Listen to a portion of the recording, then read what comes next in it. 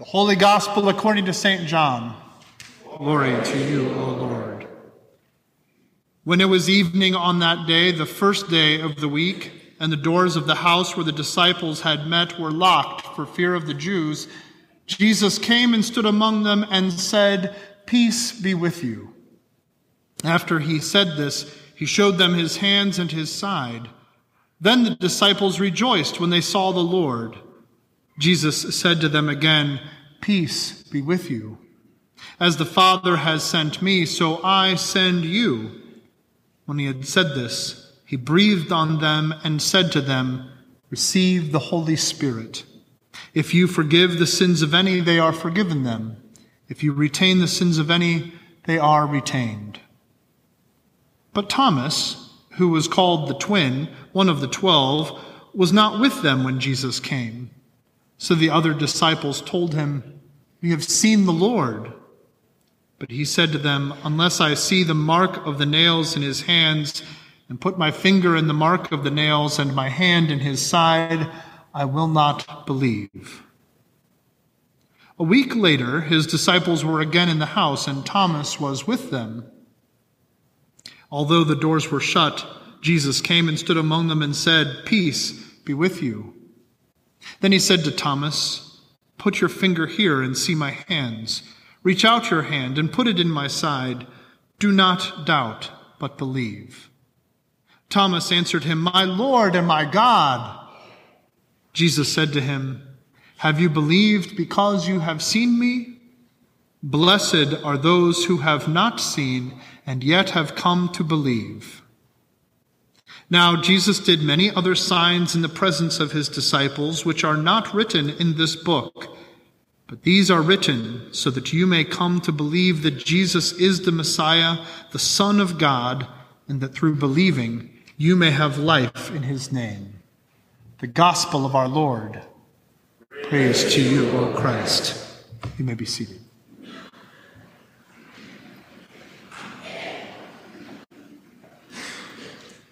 Grace and peace to you from God our Father and from our Lord and Savior Jesus Christ. Amen.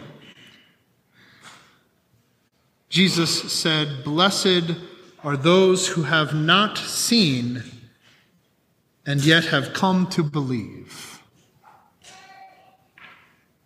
How is it that one can come to believe in one whom they have not seen? How is it that we can be blessed as Jesus describes this blessedness? St. Paul asks that question in Romans. He says, "How are they to call on the name of the Lord if they don't know who he is? And how are they to know who he is if no one has gone forth to share that word?" Well, Jesus has taken care of it all. Jesus, on this Easter evening, on that first Easter evening, appeared to his disciples, and he said to them, "Peace be with you." And then he breathed on them and said, "Receive the Holy Spirit." And he, having been sent by God, now sends them out to share that peace that we have with God, with all whom we meet, to declare emphatically the peace of God with all of humanity. We have peace with God through Jesus Christ. By his death on the cross, by his rising from the dead, we have peace. And so the disciples are sent. They are sent to forgive sins, to proclaim it to all whom they meet. And Jesus says, "Blessed are those who have not seen and yet have believed." Now, so far in this gospel story, that number of people who have believed without seeing, 0. If you back all the way up to the very beginning of the chapter of chapter 20, the chapter that proclaims the resurrection, Mary Magdalene is the very first person to witness with her very own eyes the resurrection. But it is with her own eyes that she sees Jesus. And it's only after having seen him and touched him and heard his voice that she then goes, believing, and shares this good news with the disciples. But as we heard at the very beginning of our gospel lesson today, those disciples, having heard this news from Mary, remained locked in that room where they were gathered for fear of the Jews. It wasn't until Jesus came and stood in their midst and said, "Peace be with you," and showed his hands and his feet and his side, that having seen him then, they rejoiced in their believing. And so why we single out poor Thomas as being the doubter in the group, I don't know. Because Thomas is just doing what everybody else had done. Thomas hadn't yet seen the Lord alive with his very own eyes. And so, like everyone else, he remained unbelieving. And, lest we, give too much fault to him, remember, Thomas had great faith. It was just a couple weeks ago that we heard how when Jesus was planning to go to Jerusalem to go to the funeral and end the funeral of Lazarus, that the disciples were saying, "No, don't go. Remember, they want to kill you there." And Jesus says, "No, we're going." And Thomas says, "Well, let us go with him, that we may die with him." He loved his Lord Jesus. He was willing to lay down his life for him, or so he thought. And of course, with all the rest of the disciples, when push came to shove, when the moment of truth came, he ran away. And yet he continued to gather with them. And so Thomas is a full-fledged disciple. And like everybody else, he loves his Lord and is grieved over his death until with his eyes he sees. He said that he wouldn't believe until he had touched Jesus, but there's no account in the gospel that he actually went through with it. Jesus offers to Thomas, "Here, see the mark of the nails in my hands and my feet. See the side opened by the spear. Go ahead and put your hand in it like you said." But Thomas's response is the most full-throated confession of who Jesus is in the entire gospel. Let's remember him for that. He falls at Jesus' feet and says, "My Lord and my God." Having seen, he now believes. But Jesus says, "Blessed are those who have not seen and yet are believing." Now again, who is that? It's nobody in that story. Now, Jesus takes the occasion of Thomas's unbelief as a point of illustration, because Thomas had heard the witness of all of his brother disciples. And all of those brother disciples had heard the witness of that first eyewitness, Mary Magdalene. And Jesus says, It's not seeing that is believing. It's hearing that is believing. So it is that St. Paul, in that same passage where he talks about how is it that they will call on the name of the Lord and how is it that they will believe? Well, the Lord has sent people with the message to hear it. And St. Paul says, faith comes by hearing, and hearing by the word of Christ.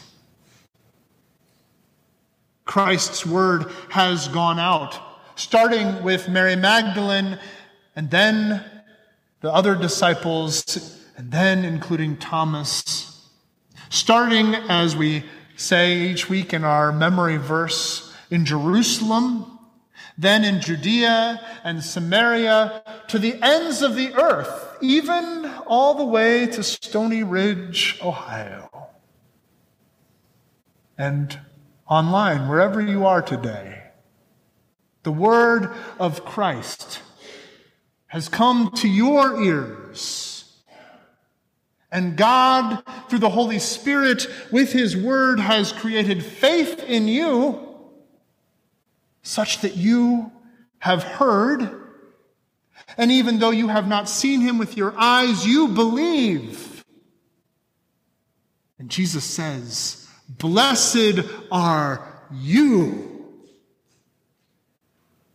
Blessed are you. Thanks be to God who works this faith in us, so that we, having not seen, believe. You heard it in the letter from 1 Peter today, as Peter writes, although you have not seen him, you love him. And even though you do not see him now, you believe in him and rejoice with an indescribable and glorious joy. For you are receiving the outcome of your faith, the salvation of your souls. That's what God is about here this morning, saving souls, yours and mine. And he's doing that through the hearing of his word and faith that he creates and stirs up in us, such that we latch on to his word. And like the wise man who built his house on the rock, we build our lives on it. John concludes that wonderful chapter on the resurrection with those wonderful words that we've heard already twice this morning in the children's message and just moments ago, but we're going to hear them a third time. Now, Jesus did many other signs in the presence of his disciples, which are not written in this book, but these are written so that you may come to believe that Jesus is the Messiah, the Son of God, and that through believing you may have life in his name. Brothers and sisters, this book is such a gift to us. It contains the very words of life. So it is that in the gospel acclamation we say, Lord, to whom shall we go? Echoing Peter, Lord, to whom shall we go? You have the words of eternal life. Hallelujah. He speaks his word to us so that we might hear and believe, and believing have life in his name, life for eternity, and life right now, in the here and now. We're not saved just so that one day, long from now, we can be in heaven with God, though thanks be to God, that is our future. We are saved for today, so that we, blessed as we are, through believing that Jesus is the Messiah, may be a blessing to our neighbors. And so while Jesus sends out the disciples saying, as the Father sent me, so I send you, that was our memory verse from a few years ago. So it is that he says to you, I send you. He sends us to be his witnesses in Stony Ridge, in Wood County, in Northwest Ohio, to the ends of the earth. And you are his witnesses. Wherever you go, you are a living, breathing witness of one who has not seen with your own eyes, but has heard his word. And you've built your life on it. It's everything for us. It's everything for anyone you will ever meet. May God bless you in your believing. And may he bless your witness so that others who have not seen may hear and believe, and believing have life in Jesus' name. Amen.